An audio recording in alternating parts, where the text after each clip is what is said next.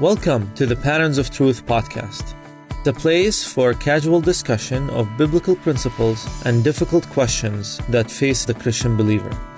We believe that the Bible can speak to today's issues, giving us the wisdom and the courage we need for our lives. We are so glad that you are joining us, and you can always find us at patternsofTruth.org.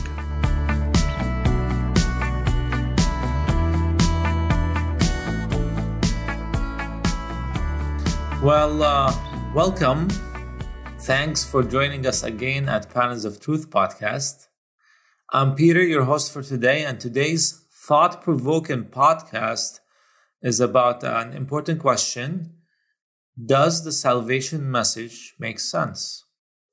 Most of our audience have been believers or they heard the salvation message for a long time. But if you haven't heard the salvation message before, it can sound very strange, confusing, and as one of my friends mentioned to me and said, and I quote, easily dismissible. So in this episode, we will delve into the reason behind the belief that Jesus needed to die on the cross for us as part of the salvation message. We will also consider objection to the idea that God required a sacrifice for human sin, and examine the implication of these objections for our understanding of salvation. So with me is Patricia and Roy. Hi. Hello. Good. So today we're kind of recording a little bit later than normal. So hopefully everybody's still awake. Yes. Doing fine. Good. So question for both of you. Have you ever thought about the validity of salvation message before, or have you been sincerely questioned about Christ's story of dying on the cross for us from an unbeliever? Well, I've certainly thought a lot about it, but I don't recall actually being questioned by an unbeliever. Usually they just put you off, or at least put me off, and go about their business. But I have thought about the issue quite a bit. Yeah, I would say similarly. I don't think I've ever been questioned specifically by an unbeliever, maybe saying some of the same statements that you encountered, Peter, but I have been around people, I guess you would say, who have said things about the Bible or the story of salvation that is there, and that made me think and question, just consider other people's perspectives. And those people, I don't know, I know two of them were in high school, and they were people who were from like a Catholic background, and they described their thoughts as like sort of like an awakening. I remember one guy came to class, and girl next to me was a Jehovah's Witness, and he was raised Catholic, and they were talking, and he was like, religion makes no sense. If you really think about it, it makes no sense. Why are we arguing about old stories? And I was 17, and I sat there and I was like, I can understand his perspective, right? And I'm kind of like, in my own mind, like my own personality is, I don't like shut down those thoughts, I guess you would say, or perspectives, because I think there is a reason why people think that. And I think if everybody's honest, I think everybody questions whatever they've grown up with. And so I've encountered it with other people saying things to me. And so then, of course, that made me sit and reflect and say, like, well, what do I believe? Why do I believe it? Do I just believe this because I was raised this way and I'm afraid to leave this belief system, right? Like, I think I have dealt with that question personally. But I have yet for someone to get in my face about this question. So it'll be interesting delving into it today. Well, this is actually a perfect segue to our first question. Mm-hmm. So I want all of us to start with the assumption that we're speaking to maybe an unbeliever, and everybody believes that God exists and he's involved in our lives. Now, based on what we learn in the Bible, God is a God of order, and humanity rebelled and broke that order that God assigned. And we call that in the Bible and in Christian circles sin. which is missing the mark, breaking this order. And the question is, does God really require a sacrifice for human sin, for human rebellion? Is that really necessary? So with big questions like this, I know we talked about this before, but I always like to go back to like the basics of what I know. So Peter, you mentioned that like sinning is missing the mark, but I also think about how, a core belief in Christianity is that once Adam and Eve sinned, all of their descendants then would have sinful nature, right? And so I like to go back to the basics and think about, well, humans, right? How do we behave from our earliest moment? And I am a new mom, and my daughter is 4 months old, and I'm already seeing little things like a little temper, right? Things that are coming out of her just reaction to like this world and this life.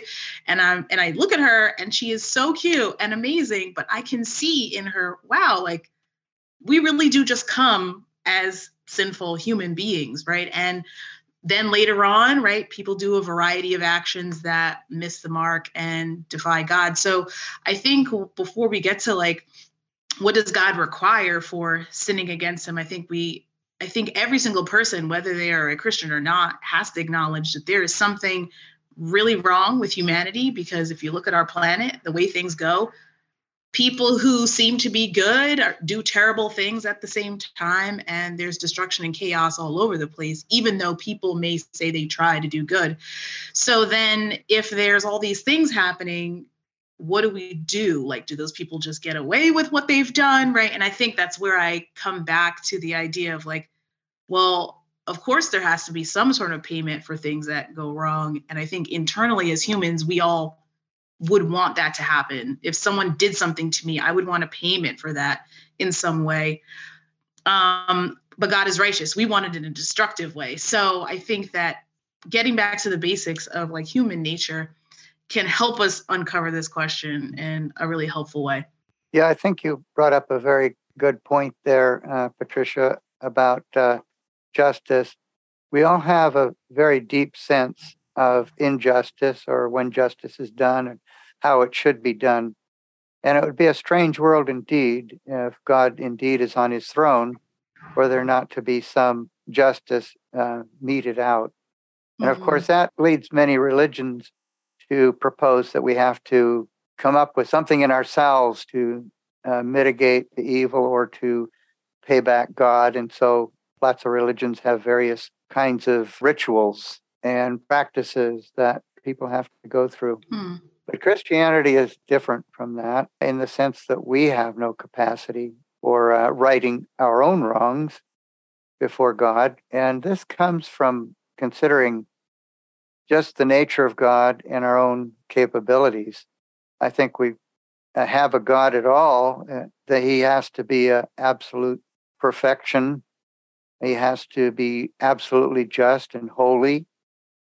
And so the idea that we can somehow minimize or mitigate our own failures doesn't seem to be a reasonable process. So first, we have the nature of God.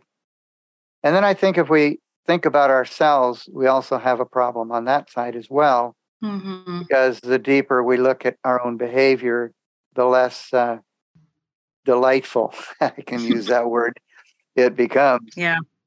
And so there must be some sort of a way in which God himself can resolve these.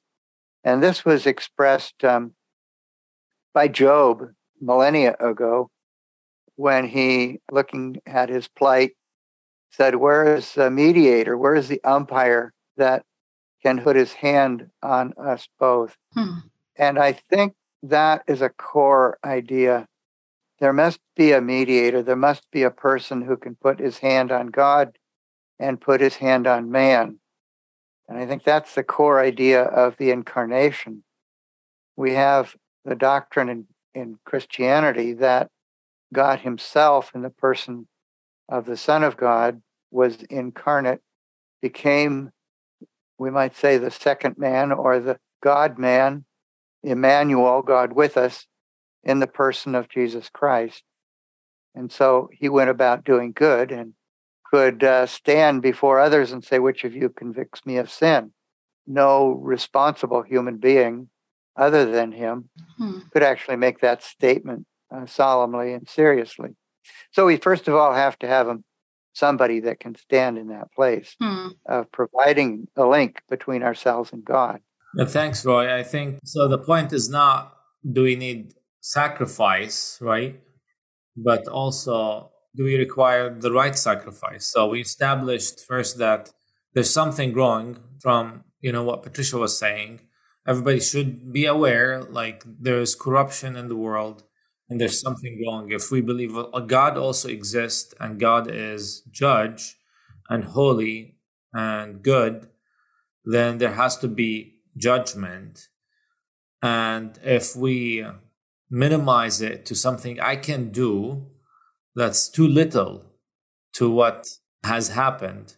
And I think one picture, always a simple picture I learned when I was young that stuck to me is, if I slap my friend, he will be upset and slap me back. If I slap my dad, I'm in really big trouble.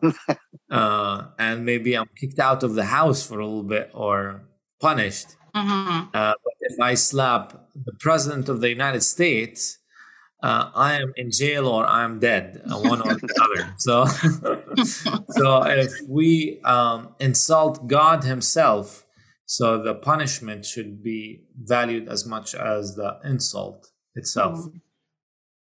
So I think we're in agreement with all that.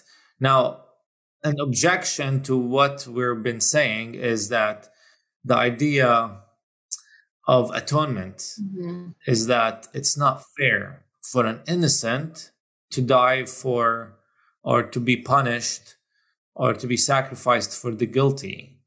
We don't do that in our courts.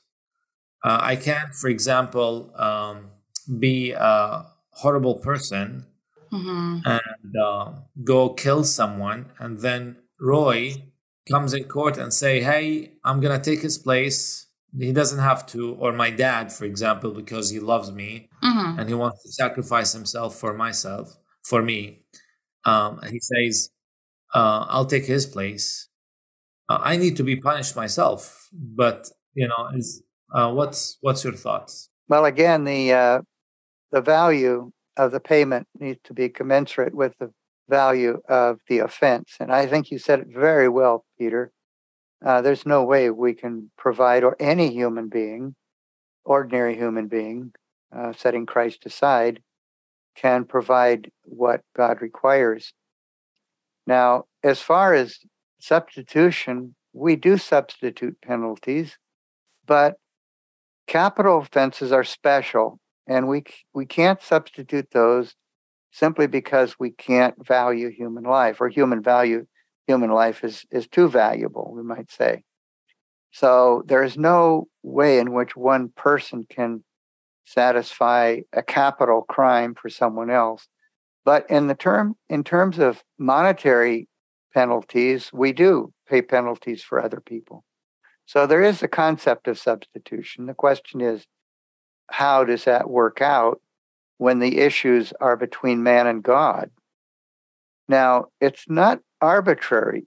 We have to remember that long before anything was created, and this is a very important verse in Acts chapter 2, where it talks about the Lord Jesus, who was lifted up, and that refers to the cross, in the foreknowledge of God, in the counsels of his eternal plan. So it wasn't an arbitrary or second guessing of God to provide the atonement that we needed. This was all purposeful right from before creation.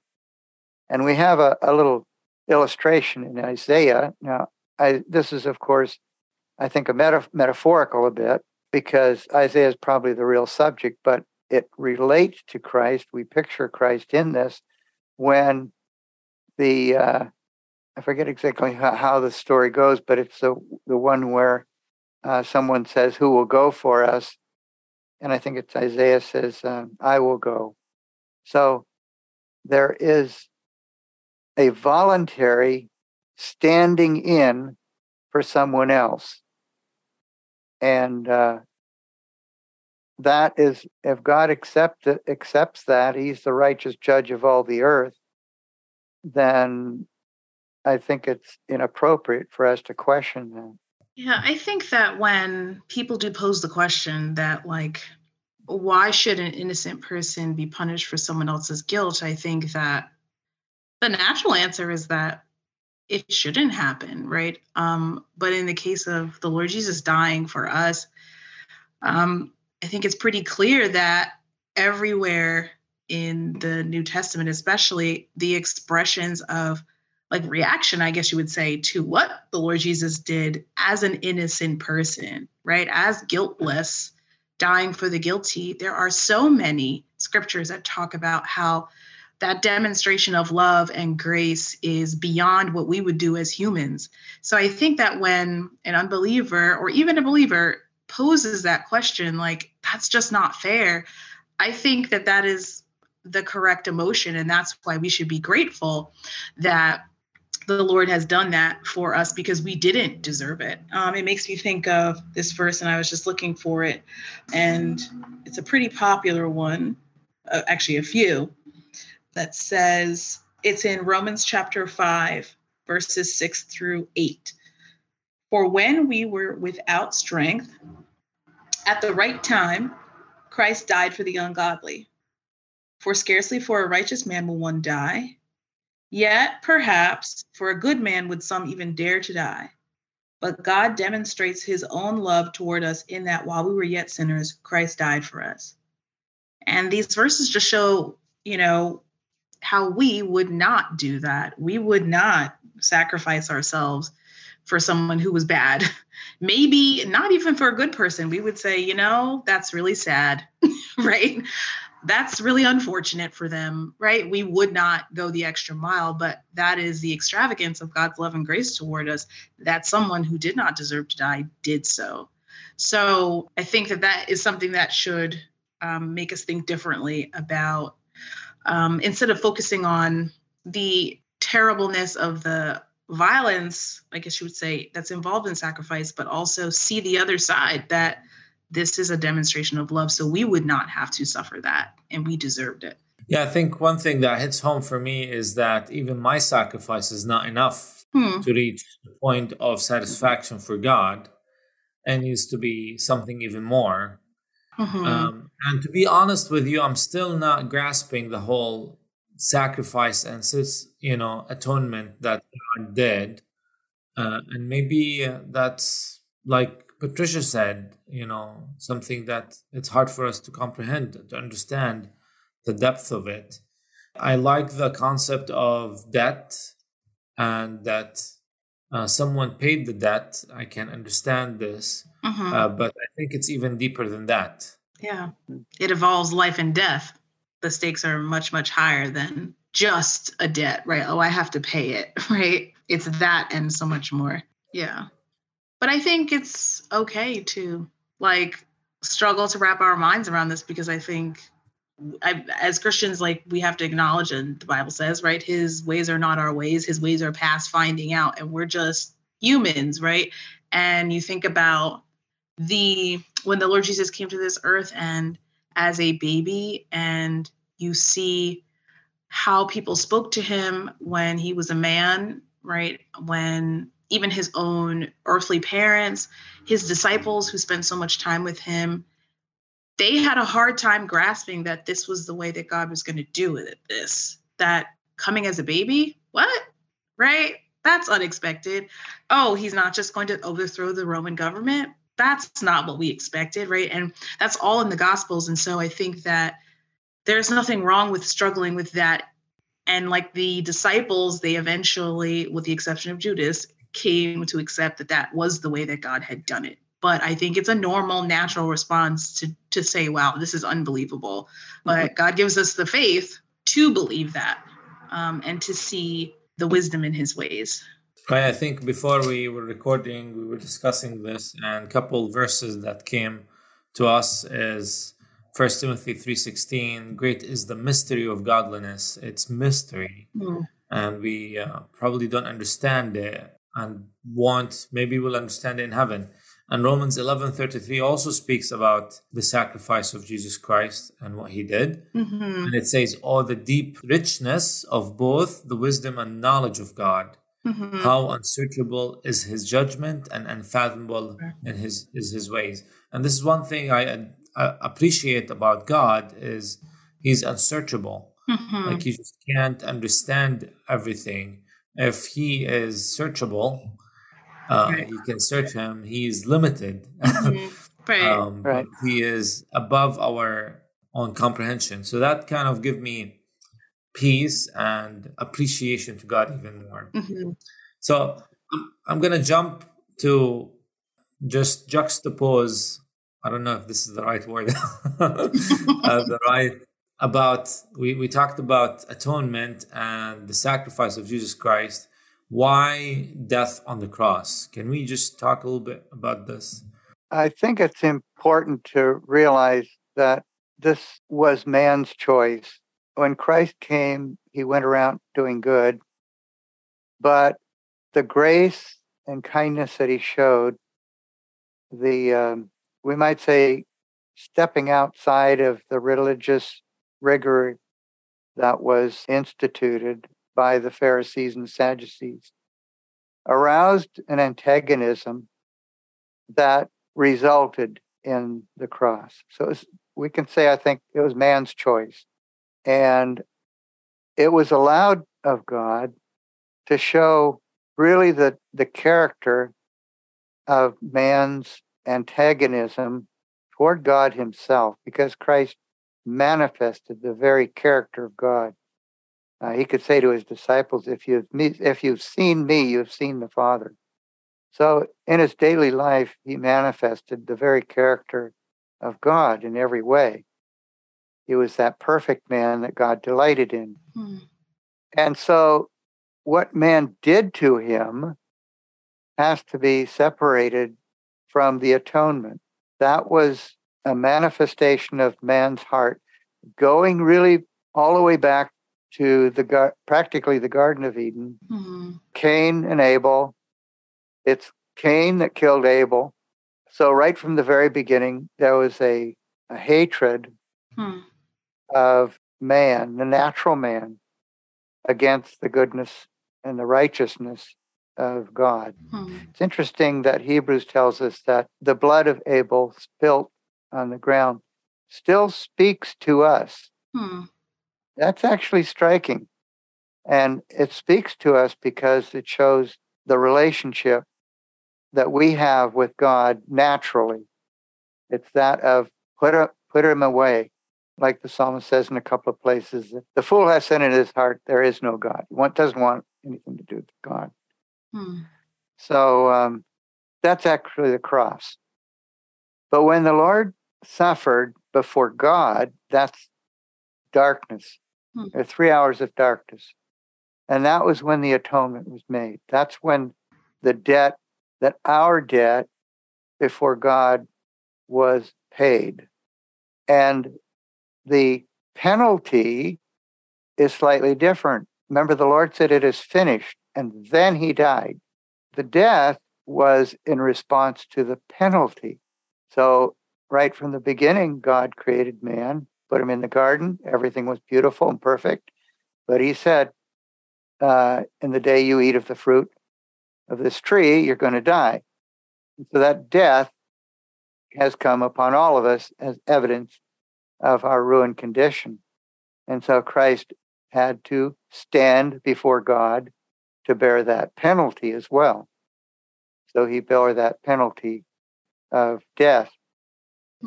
So, I can imagine if I'm trying to make a statement to humankind, I would imagine Jesus Christ should die like in the middle of the earth, and the voice from heaven comes and mentions, this is the punishment that needs to be done for the humanity.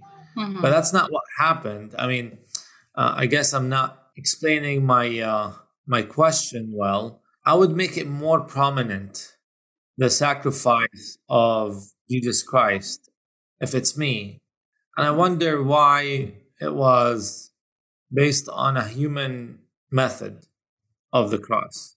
I mean, I do think it's a hard question because, like, one, my like pragmatic side of my brain is just like, well, that was the time period in which God selected for the Lord Jesus to come to the earth. That was the region where this was a popular form of execution. And so this is the way it went. Like, that's like one side of my brain just thinks from that perspective. I think from the other side of my mind, I think about the prophecies in the Old Testament. You think about like the juxtaposition of like the two trees, right? The tree in the garden, and then the tree that was used to make the cross, which was made out of wood. But I also think about the injustice of the entire scene and how the Lord Jesus suffered, right? First, he suffered at the hands of man, and then, you know, in those 3 hours of darkness. And I think once again, I just come back to like, you know, I'm not 100% sure why God chose this way, but I know that he did. I do believe that. And the Lord's blood was shed, and therefore the payment, it was done. And so, you know, but I know that I'm speaking like from a faith perspective there. So I think that's really like, for me, that's what it comes down to. As a believer, just saying like, you know, there are times when I'm not really sure. And I'm sure somebody has a really deep theological answer and can comb through the Old Testament and specifically say, why the cross, why this, why then.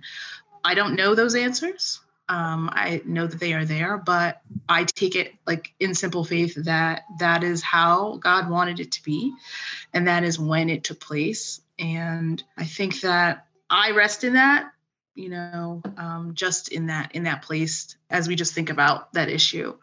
There are hard questions though, and I think sometimes it's okay to just say like, you know, I am not 100% sure why, but I do believe that the Lord Jesus suffered and died and paid for my sin, and I'm covered. And praise Jesus.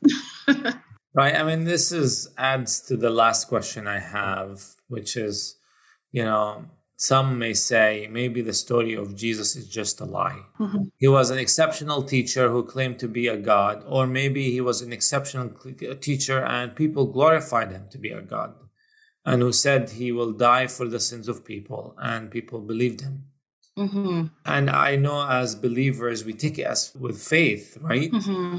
And for me, what makes a difference is my personal experience. Sure. That is always something that nobody can take from me.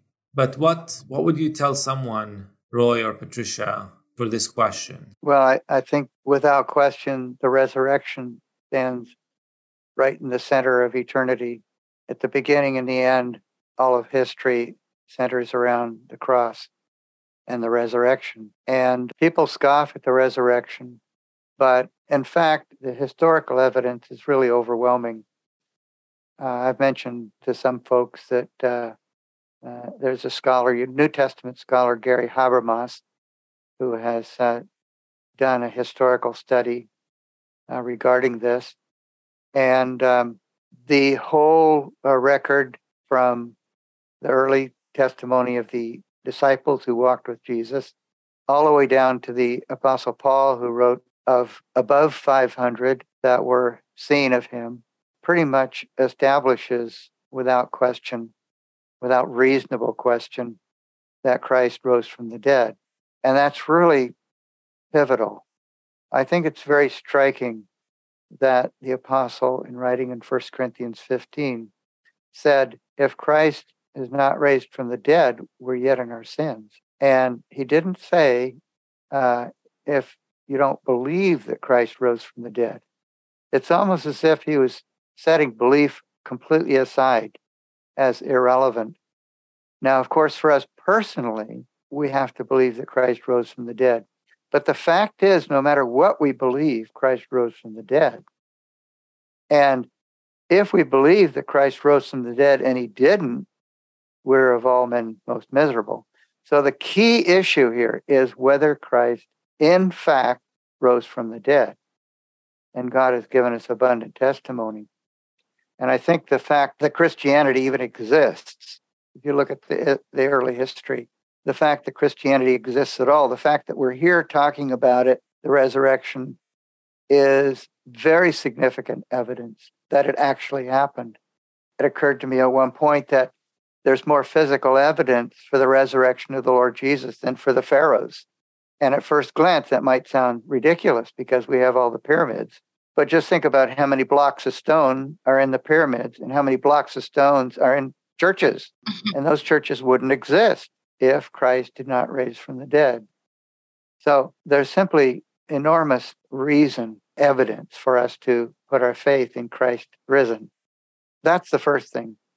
But the second thing is that the resurrection of Christ brings us into a whole new issue, which we don't have time, I don't think, to talk about here today.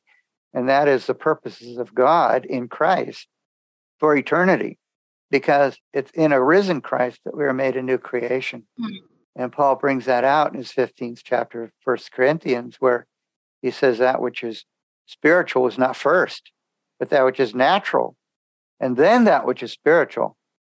And he goes on to talk about the first man, Adam, and the second man, and the last Adam. So the risen Christ is really the head of an entirely new order of things, a new creation, as Paul says. And that was God's purpose before he ever lifted his finger to create anything. I think that's important to get a hold of. Yeah, it's funny, Roy, that you mentioned that last point about new creation, because that is something that I was thinking about too. Like, you can go back in history and look at different people who claim to be teachers and prophets from God, and look at what they said. And sometimes I think the similarities to some of the values in the Bible can maybe make you feel a little nervous, like, oh no, maybe I'm on the wrong page. But then, you could think about it in a different way, that that maybe all these people got these ideas from God himself, and it's just, a lot of people doing a lot of talking.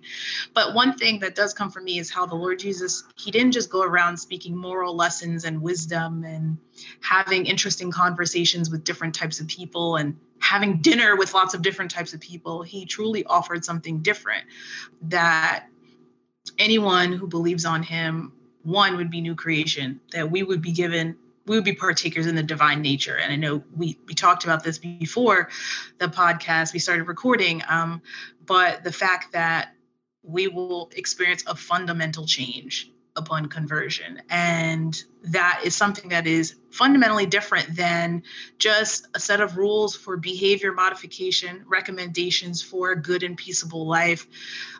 Really, everything in our faith comes out of the fact that anything that we do is only possible. Anything that we do that looks like we're following God's model, following the Lord Jesus's example, it's only possible because we are now like him, if we are truly converted. And I think that is so different, and it's so important and unique. The other thing I like to think about when going to this question is maybe the story of Jesus is just a lie. I think people struggle with the idea of something sounding ridiculous or unbelievable.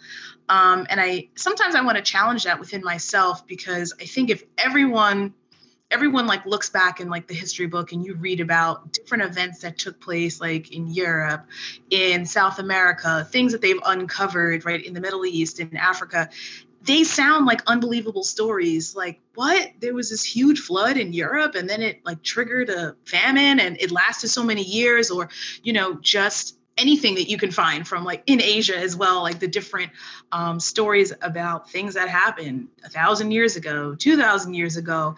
It sounds unbelievable. And yet there has been plenty of proof dug up that those unbelievable stories are true.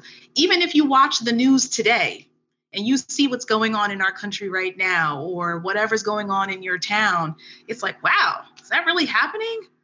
This sounds unbelievable. And so I think sometimes people use that, I guess you would say, ploy to say that the salvation story sounds unbelievable as a way to discredit it. But I think what I'm just getting to is that, one, we experience unbelievable things every day. We've read about true things that are unbelievable, and that should not be the reason why we discredit something, we really have to take a look at the facts. What has actually happened? The Lord Jesus is a historical figure.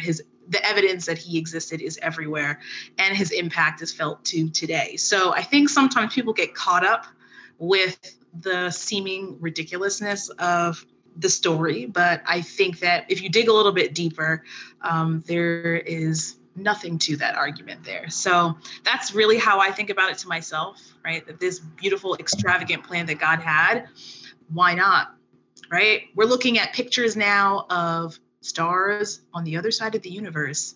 Doesn't that sound crazy? How is this possible? And yet we're like, yeah, that's totally real, right? So I'm like, well, then why can't God and his great salvation story be real too? Well, thank you, Patricia. That's a good ending point. So as we concluded this episode, we have explored the central question of the salvation message. Does it make sense? And 1 Peter 3:15, it tells us, always be prepared to give an answer to everyone who asks you to give a reason for the hope that is in you. So it's good for us to be objectively and sincere with not dismissing any question that comes, and with humility try to ask God for answers regarding difficult questions. So we hope this discussion made you think, gave you some answer, and maybe piqued your interest so you dig deeper by yourself into this topic. Ultimately, our goal is to start conversations, stimulate curiosity, and engage our critical thinking. What's the point? To grow closer to the Lord. We hope you enjoyed this episode, and we hope to see you next time. Take care.